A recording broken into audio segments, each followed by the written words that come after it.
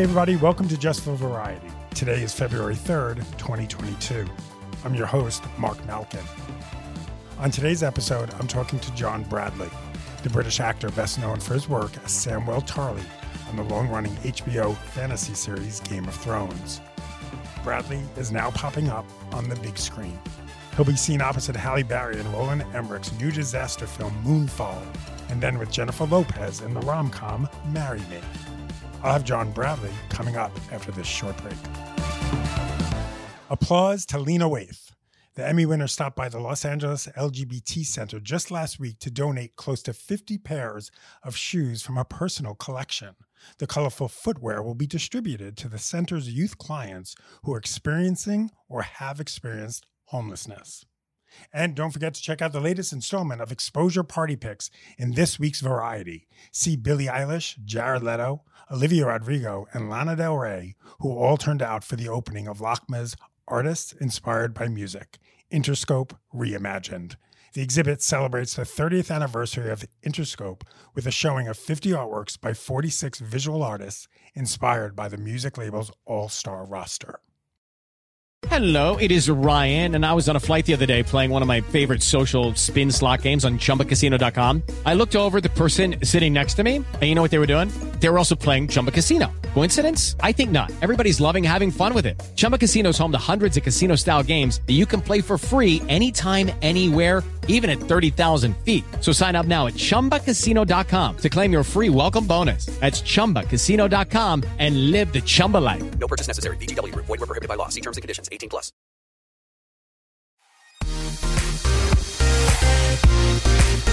Welcome back to Just for Variety. I'm talking to John Bradley from his home in the UK. In Game of Thrones, Bradley played Samwell Tarly.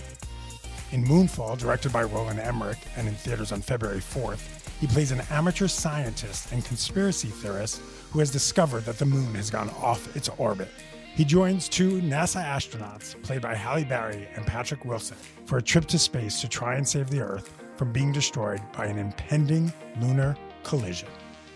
And then next week, Bradley is in Marry Me, the Jennifer Lopez rom-com about a pop star, played by J-Lo, who picks a random fan, Owen Wilson, from a concert to marry her after her fiancé, another pop star, played by hitmaker Maluma, is caught cheating on her. Here's John Bradley. Hi, John. Hey, how you doing? Good. How are you doing? I'm doing all right, thanks. I'm doing okay. You were quite impressive. You were on the dot on time. Oh, keen as mustard. Happy to get going. How are you? I'm doing okay. Yeah. Busy I'm man. doing all right. Busy man. Busy at the moment, all of a sudden, yeah. All of a sudden coming, immediately, I say post-pandemic. We're not post-pandemic. We're God knows how far into it we are, but suddenly things are picking up lately, and yeah, happy to be keeping busy. I was getting too much time on my hands, and it was freaking me out. Idle hands. Well, yeah. Absolutely. So, what should we talk about first? Let's talk about Moonfall first, because you got Moonfall and Marry Me. Moonfall is a lot of movie. That is a fun, crazy movie. You get a phone call. Roland Emmerich wants you in one of his disaster movies. I mean, yeah, right, exactly. total no-brainer, absolute no-brainer. And the thing, I first read the script a long time ago. Now I read it in sort of December 2019, so quite a long time ago. And whenever you get a script like that, especially from somebody like Roland, who is a master of visual effects, and nobody destroys the world quite like Roland Emmerich does. And very, very rarely you get to work with a complete expert at what they do. Nobody's going to tell Roland how to do that. Right. It's just a case of, looking and seeing what your contribution to it can be, and finding out if your character is one that you're invested in some way, or somebody that feels vital or feels that they add an extra layer to the proceedings. And I fell in love with the character of Casey Houseman as soon as I read it, for his sense of pain and his frustration and his sense of determination and the triumph of the human spirit. So I knew that Roland could take care of all the bells and whistles and the explosions and the destruction. I was just looking for something that I could contribute. And as soon as I read it, I thought, oh, maybe I can do something with this part that's a lot of fun. And it proved to be the case. I had a blast. So what do you like about Casey? I like, well, what I find interesting about him, I should say, what I like about him as a character to play is, at the start of the movie, he's completely isolated, completely on his own in the world. You know, he has no family. His father died. His mom now has dementia, and she doesn't recognize him. And he doesn't have any brothers and sisters, no friends, no relationship. He doesn't connect with the people that he works with. So it was something about that sense of isolation and that sense of heartbreak and plowing his own furrow, and the lack of acceptance and the constant rejection of knowing what he knows to be true and banging down doors and being ridiculed and being laughed at. But he's got that burning conviction within him that he knows himself to be right. There was something about him that's actually quite a strong character. Total, real self-confidence, real belief in his own research and his own studies, and real belief that he's the man who's going to contribute something vital to save the world. And I've never really played a character like that before. I've played smart people and I've played people who have the big ideas, but I've never played somebody with that much passion before. And that's what really drew me to him initially.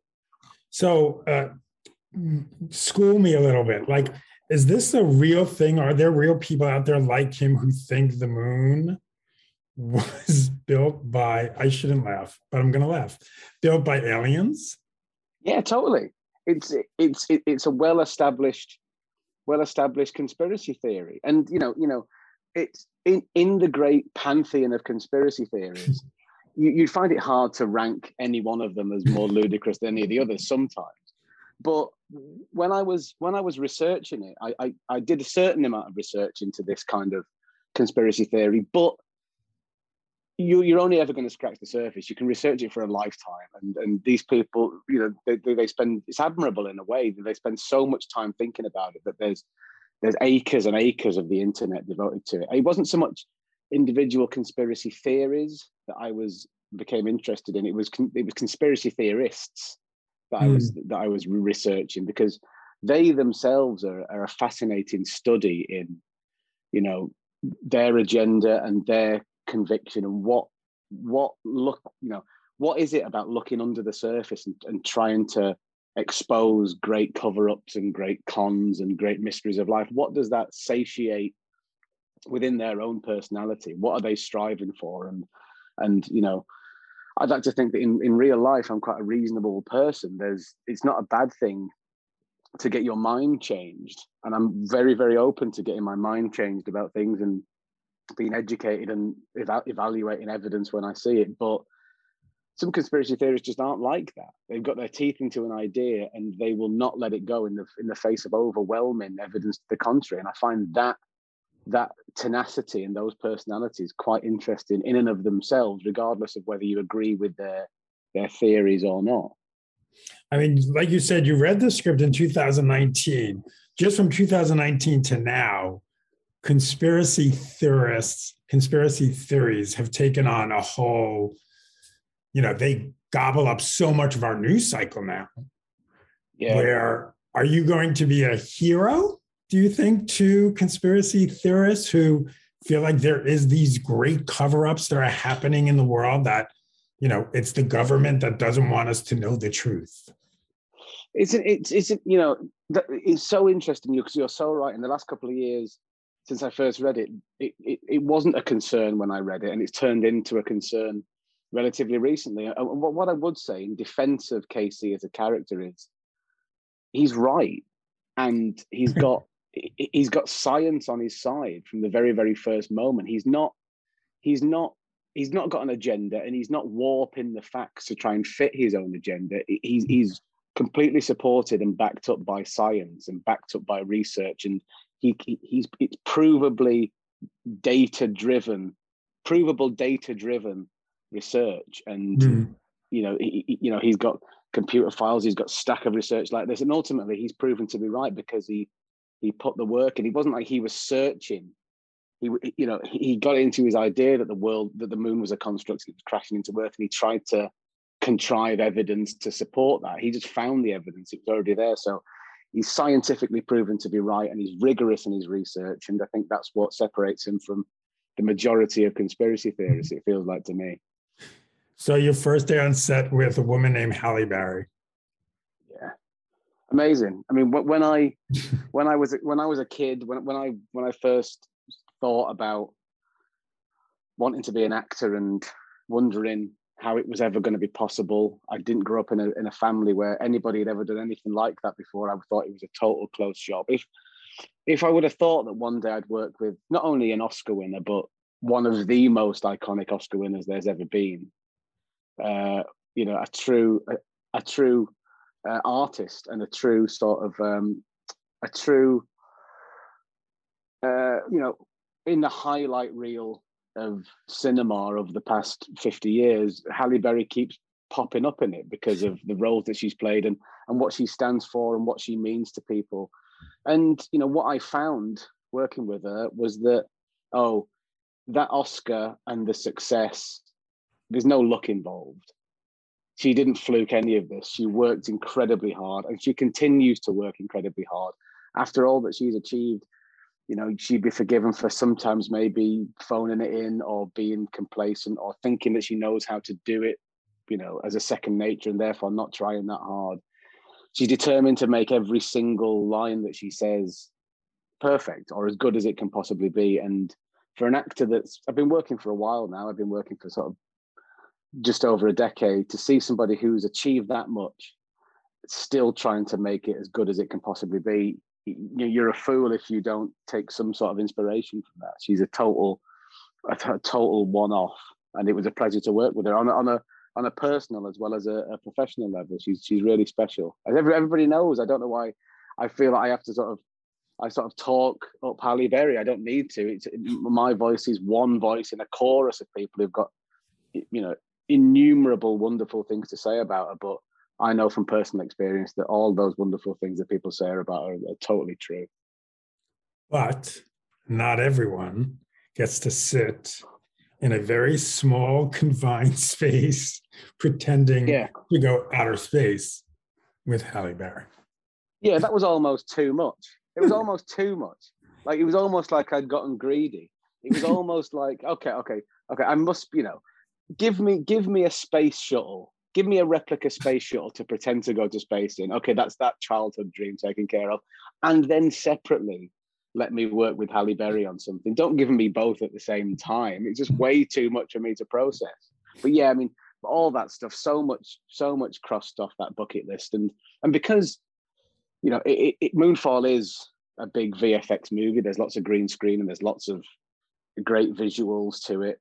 Because none of that was there, and because myself, Halle, and Patrick Wilson were enclosed in our little shuttle cockpit, it actually felt really intimate. Like, it felt like a really intimate, proper acting experience where you're in close proximity, you're eyeball to eyeball. All of that stuff goes away when you're just dealing with two actors that you respect and you like. And it was like a little microclimate in our little cockpit. And if we shot it mid-pandemic, and, not to say there weren't challenges in shooting a movie this ambitious in a pandemic, but those two made it as fun as it could ever possibly be. And yeah, I had a blast, and I miss our little shuttle cockpit. We should do a reunion in there sometime. I know tonight is the premiere here in LA. Obviously, you can't be here because of the nonsense of the pandemic. Yeah, I'm really sad to miss it. I'm so sad to miss it for a number of reasons, really, and I will see it.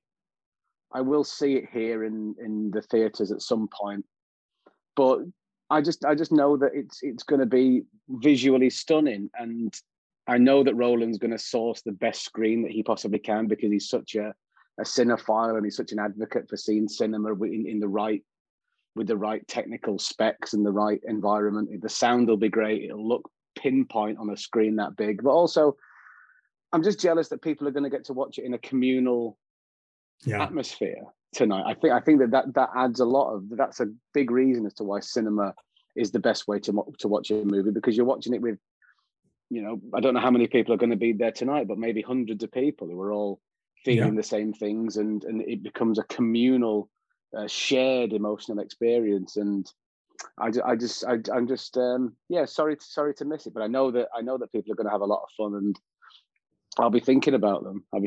Hoping they're enjoying it.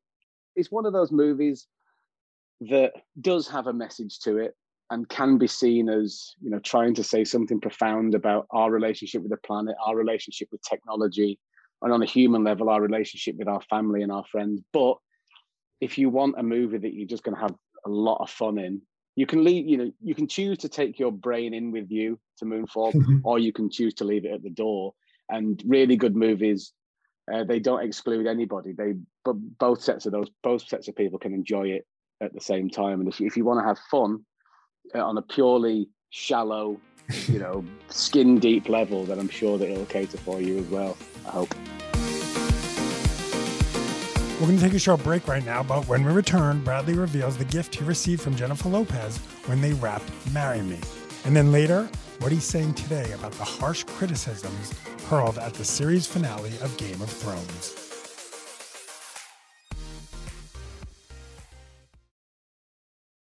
Hello, it is Ryan, and I was on a flight the other day playing one of my favorite social spin slot games on ChumbaCasino.com. I looked over at the person sitting next to me, and you know what they were doing? They were also playing Chumba Casino. Coincidence? I think not. Everybody's loving having fun with it. Chumba Casino is home to hundreds of casino-style games that you can play for free anytime, anywhere, even at 30,000 feet. So sign up now at ChumbaCasino.com to claim your free welcome bonus. That's ChumbaCasino.com and live the Chumba life. No purchase necessary. VGW. Void where prohibited by law. See terms and conditions. 18+.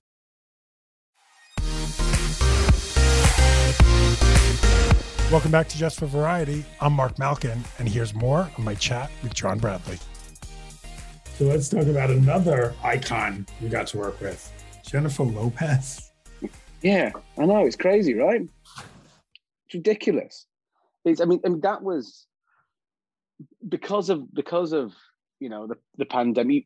Try not to bring the pandemic into conversation much, but there's just no way around it. Yeah, so even though these movies are coming out a week apart, Moonfall is the 4th, I think, and Marry Me is the following Friday on the 11th.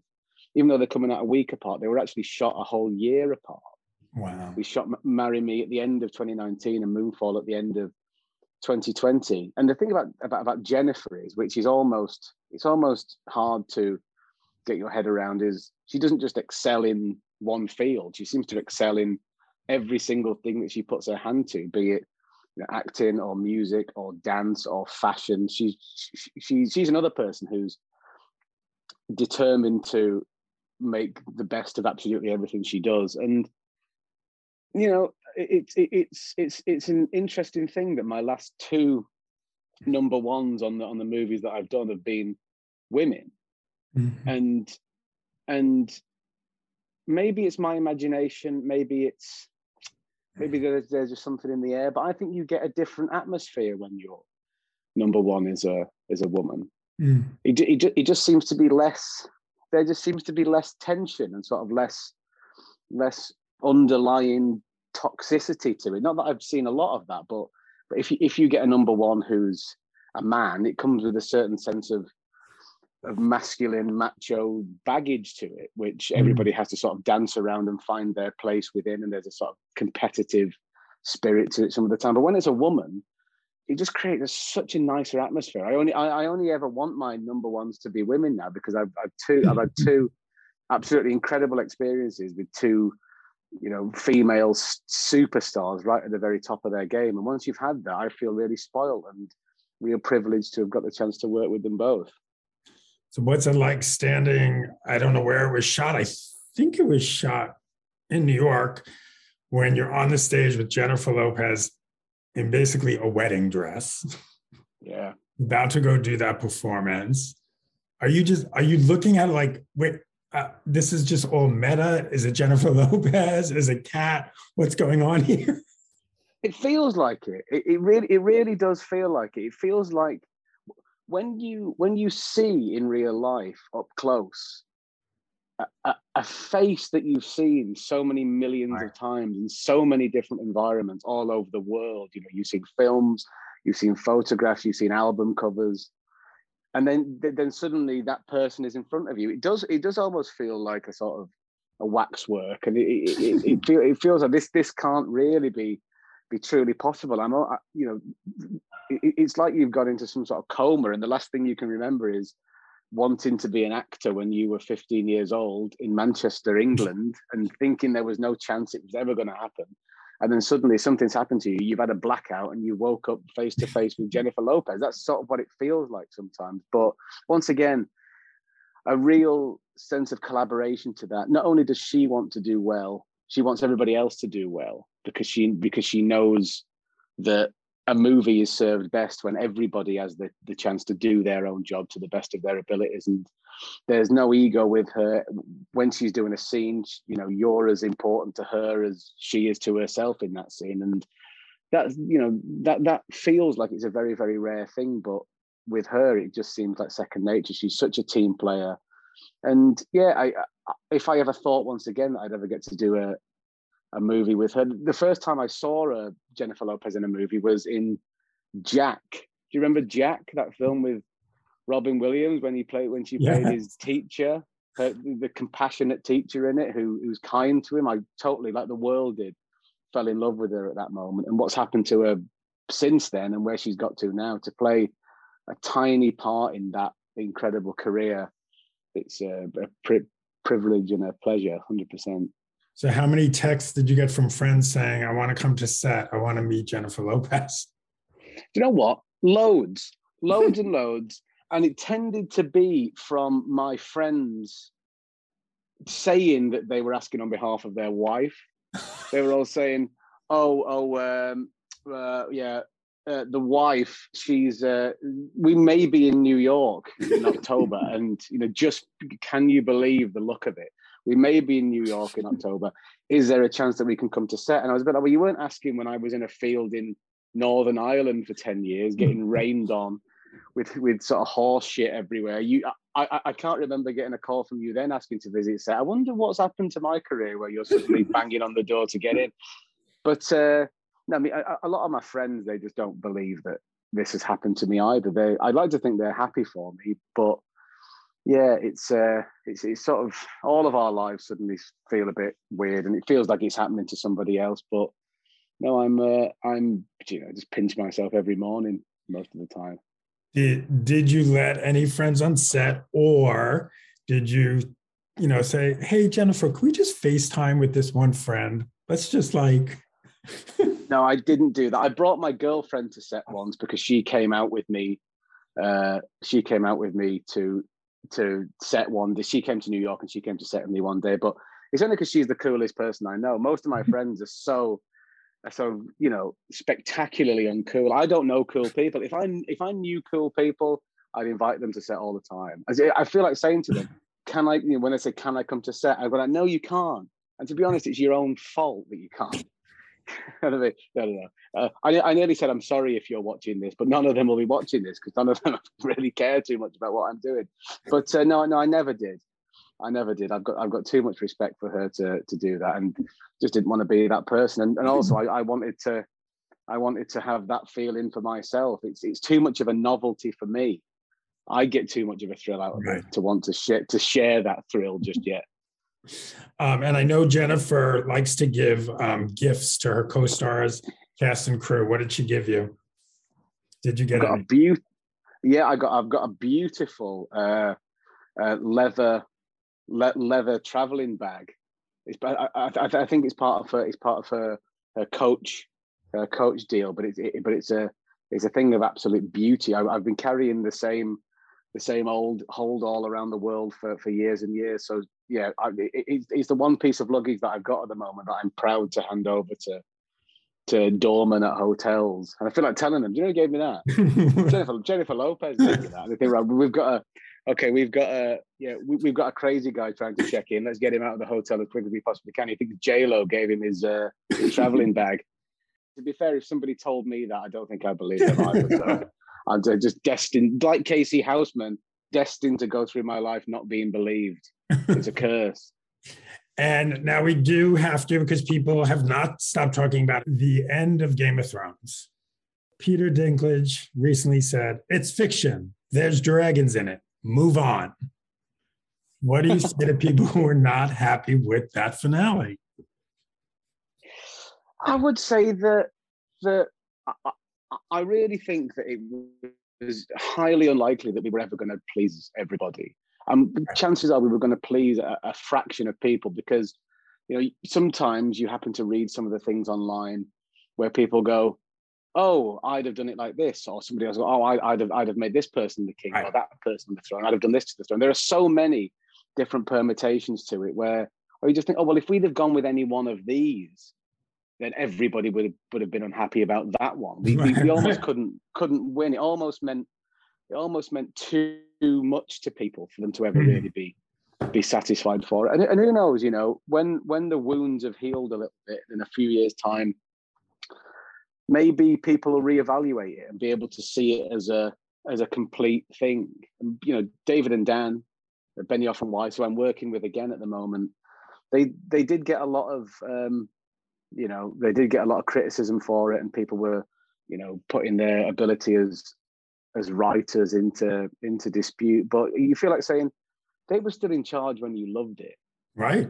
They were still in charge when they were still in charge when you thought it was the best thing that you'd ever seen, and all the way along, all those moments you remember, none of them would have happened if they hadn't have been in control of it. So maybe they're due a bit of a break. And I'm working with them again at the moment. They've got a Netflix show that we're shooting called Three Body Problem. And what I admire the most about them for doing this is they've not took the easy way out. They've not made it easy on themselves. They've picked some source material that's even more ambitious and feels even more unfilmable than Game of Thrones did. And I hope so much that it's a success for them, because I hope that people will give them a break and just the world can agree again that they're very talented at what they do. And they've just never taken the easy route to anything. So I hope Game of Thrones gets reevaluated one day, and I hope that Three Body Problem is another rip-roaring success for them, because they've worked hard on it and they really do deserve it.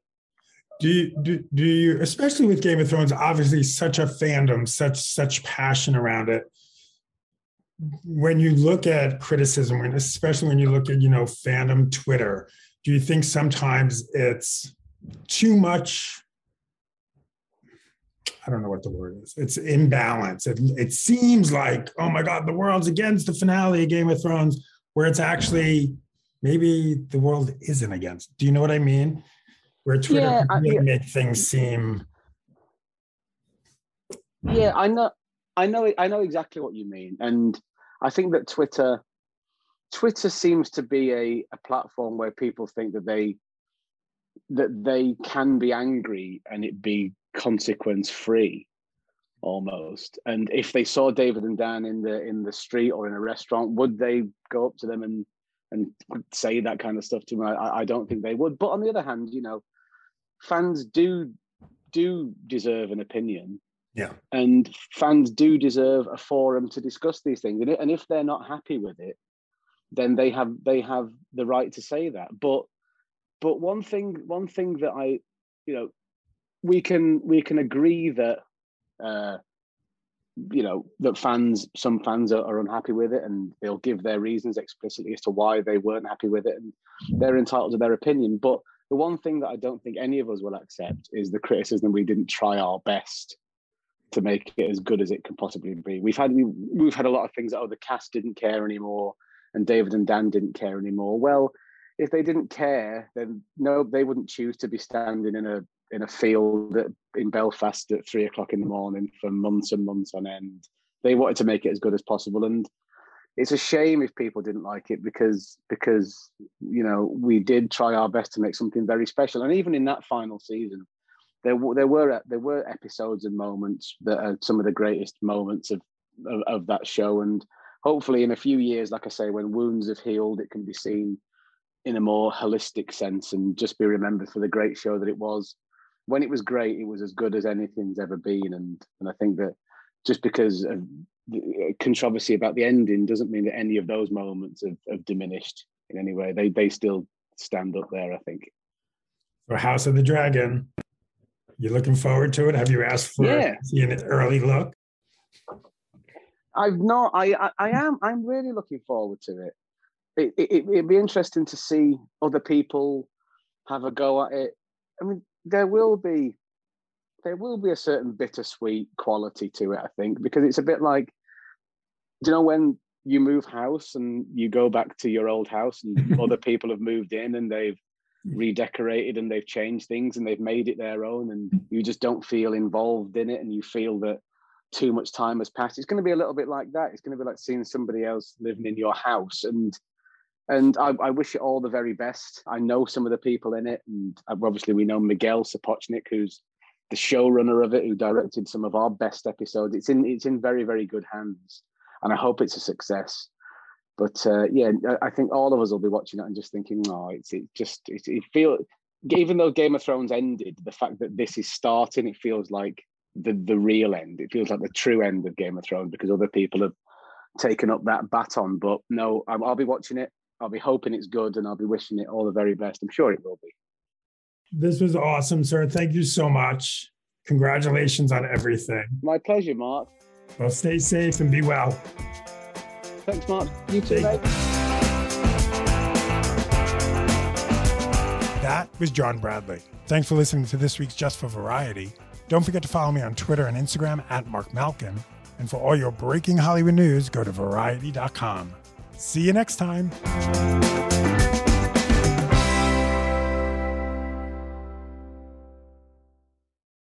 With Lucky Land Slots, you can get lucky just about anywhere. Dearly beloved, we are gathered here today to... Has anyone seen the bride and groom?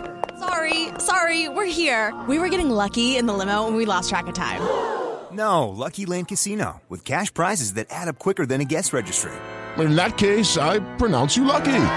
Play for free at LuckyLandSlots.com. Daily bonuses are waiting. No purchase necessary. Void where prohibited by law. 18+. Terms and conditions apply. See website for details.